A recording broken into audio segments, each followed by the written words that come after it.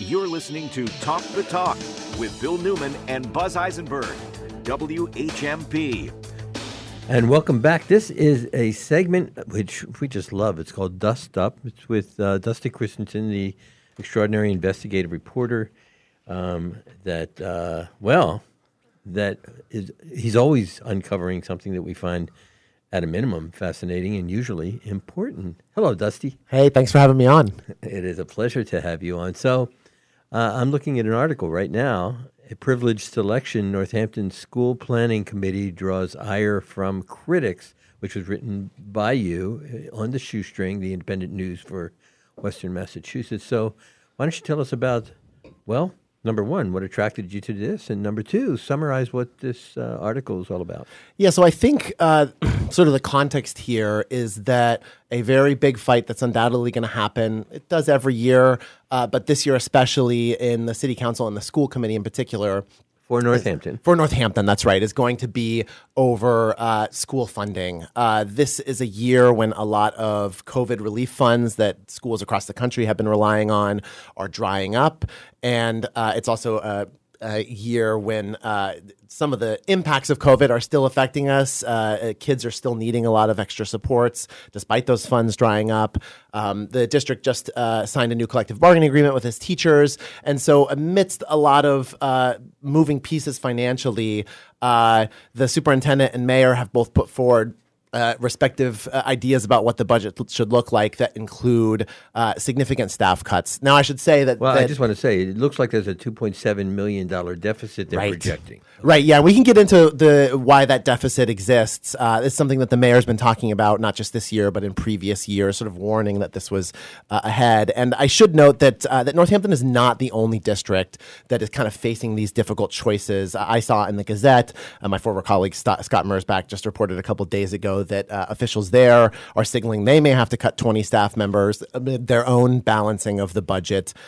So this sort of fiscal cliff is what a lot of people are calling it nationally, with these COVID funds drying up, is something that a lot of districts are facing. So that's going to be a battle, and we can get into kind of the reasons behind that budget deficit in a little bit. But amid all of that, the schools are in the midst of strategic planning, trying to envision... We're back to the Northampton schools. That's right, Northampton schools. Trying to envision what is coming for the school district within the next 5 years. There's some big decisions that need to be made.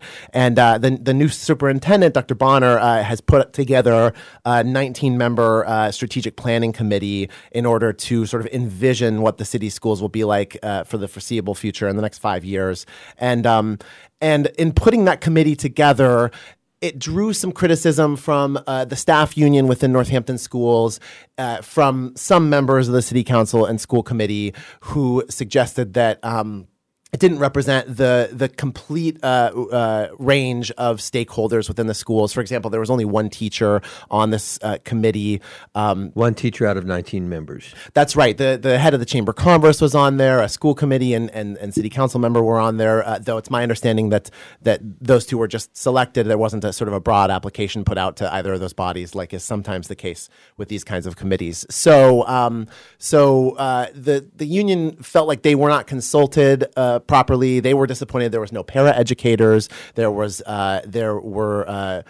nobody from the special education committees, advisory councils in the schools, and a whole bunch of other stakeholders that they felt like were left out. So this is kind of one more chapter in what's sort of gearing up to be a pretty big fight over the school's budget. As a reader, Dusty Christensen, so here we have a story about the fact that they were going to convene this committee to look at this, that the deficit existed and what the dangerous prospects were.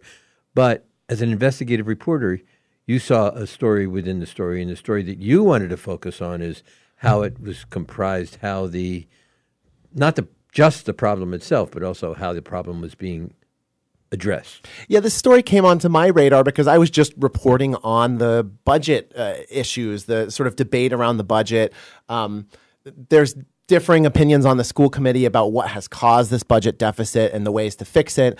And, amid all of that, as I was making calls around to school committee and city council members, I heard and listening to municipal meetings, a joint meeting of the city council and school committee, I heard that this group had already met, in fact, the strategic planning committee. I'm somebody who checks Northampton agendas very frequently to see when public bodies are meeting. I noticed there was no agenda for this committee, which presumably means they're meeting behind closed doors. And I was curious who's on this committee to be planning the future of Northampton schools. It seems like a pretty important question for us as the public to know. I reached out to the superintendent's office after being directed that way by a school committee member. And eventually the superintendent's office put out this list of people on the committee. And in reaching out to various stakeholders, it became clear that while some people are excited, I think everybody's excited about the work this committee is going to be doing, a lot of the people I spoke to were not happy with the way that the committee was put together. This is Dan. What exactly is this committee doing? Re-envisioning? I mean, it just sounds too broad. What is the mandate specifically for this committee that's been created? I think, strategic planning is something that school districts as well as other, public bodies do occasionally in order to start to understand what direction they want to head in the next 5 years. So, there's a lot of questions, not just in Northampton schools, that need to be addressed as you start thinking forward to future budgets. For example, a lot of Northampton school buildings are old, to just give one example. And so I'm sure Northampton, like East Hampton, where I live, and many other communities here locally, will have big choices about whether to build a couple new school buildings or maybe consolidate the elementary schools, for example, into one big new building. That's what happened in East Hampton. And Amherst. There's no guarantee that's what's going to happen in Northampton, but these are the kinds of questions that Strategic Planning Committee is going to be grappling with and starting to put together a plan for over the next 5 years in this case. Dusty, did you find out whether the Northampton schools, and in particular the buildings, are going to require an enormous capital investment and or being raised and or being replaced the way the schools buildings in East Hampton and Amherst were? The person I spoke to most about this was Gwen Agna, who, as you all know, is now an at-large member of the school committee, but spent decades working in the city schools as a principal and in other roles. And, she rightly pointed out that that these buildings are old.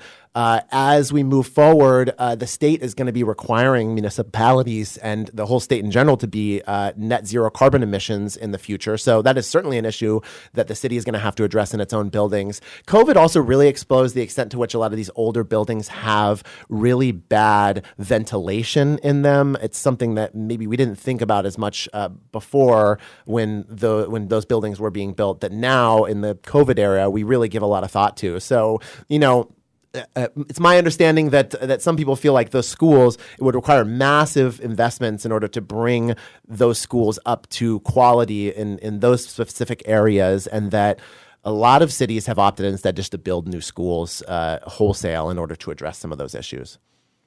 It seems to me that this idea, therefore, this idea of having a strategic planning committee to look forward, long-range planning, is actually a really good idea. Yeah, absolutely. And, this is something that that all sorts of public bodies do in cities across our region. And I think... And who initiated it in Northampton? It's the superintendent has been talking about it, Portia Bonner, since she came into the district. It's something that's a collective process. The city council, for example, allocated money for the work that needs to be done, and I believe to have like a moderator to facilitate those meetings, I think from the collaborative for educational services. And so, I think, it's a really important process. And I think that's where a lot of this tension came in, that there were the members of this committee. There was only one teacher. The union says that they weren't even properly consulted about having their members on the committee until after the first meeting. Other people have pointed out that it was not sort of an open process to invite people to express interest in joining the committee. Rather, it was sort of selected behind closed doors. At least that's the critics' take on it. Well, it seems to me that you'd want on the committee people who are knowledgeable, who are involved in the community, who understand the budget of Northampton, who understand the competing fiscal requirements of the city. It's not just a matter of who might be interested. I think it's a matter of who brings skill and also it's got to be limited in numbers. I mean, you're going to have a committee meeting of 35 or 40 people. I don't think anybody's suggesting having 35 members, Bill. I think people are suggesting that perhaps a paraeducator or a custodian who works in the building might have as much to add as, say, the head of the Chamber of Commerce, who is on this committee. This is Dan. Can the committee serve as a public entity? I don't know if that makes sense, but does it work like a? Do they have to publish when their meetings will be? Is it open meeting laws and all that stuff? That's a great question. They're certainly not posting their agendas, at least that I've seen. And this is not the only committee that has met like that. And I know that there's probably different requirements for these kinds of committees as compared to a school committee or a city council. Right. I think it came out of a joint meeting, did it not, between the school committee and the council? Is that how this originated? That's my understanding. I mean, and being driven forward really by the superintendent who wants to to start thinking about the future, which is a really important thing for the city's schools and for the city as a whole. So there's really important questions to be addressing here, and I know some people were frustrated that there was not a broader range of stakeholders included in that process. We are talking with investigative reporter Dusty Christensen about the Northampton School, long-range planning committee. Is it strategic planning committee? Strategic planning, yeah. And, some feel wonderful about it, and it sounds like some are frustrated by its composition or maybe by the process by which it was composed. We're going to continue our conversation with Dusty right after this. Long, long way from home, Bob. Home's a long, long way from us. More Talk the Talk with Bill Newman and Buzz Eisenberg coming up right here on WHMP. You're listening to Talk the Talk with Bill Newman and Buzz Eisenberg, WHMP. We're continuing our conversation with investigative reporter Dusty Christensen, who has written an article called A Privileged Selection. Northampton School Planning Committee draws ire from critics. And I guess what I'd like to ask you, Dusty, is as an outsider, how investigative reporting happens.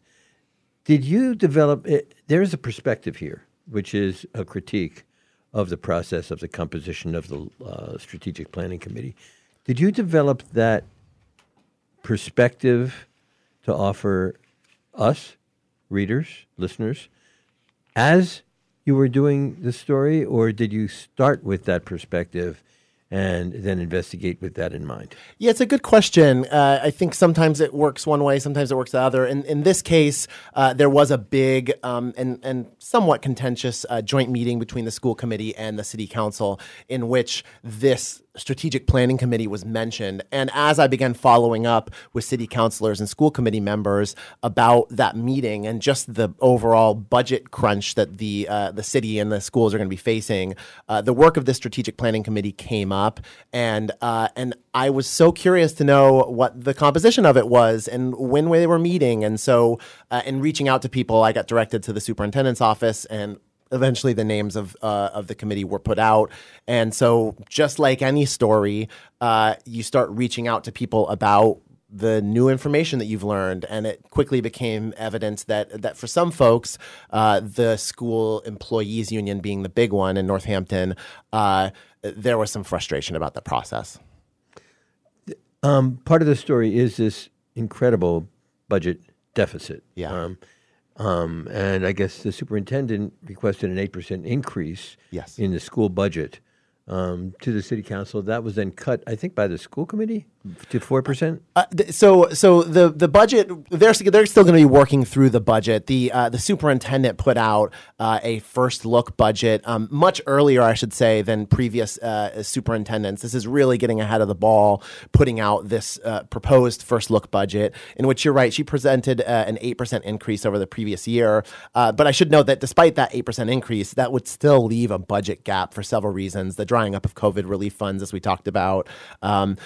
She also noted that the district has, for years now, been drawing money out of its school choice funds. This is money that comes into the district when students make the choice to attend Northampton as opposed to their home districts. That is not a fund that is recurring revenue in the sense that it comes in at the same amount every year. It's not dependable. It fluctuates. It's not dependable. And so the mayor's point, not just this year, but in previous years, is that if you are drawing money out of those funds, it inevitably creates a hole in the budget because it's not recurring revenue. What the mayor was saying, has been saying for a long time, and what this superintendent has recognized and was dealt a bad hand coming in, is that there's a structural deficit.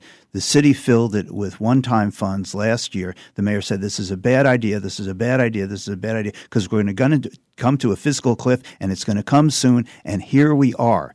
And she proposed 8% increase.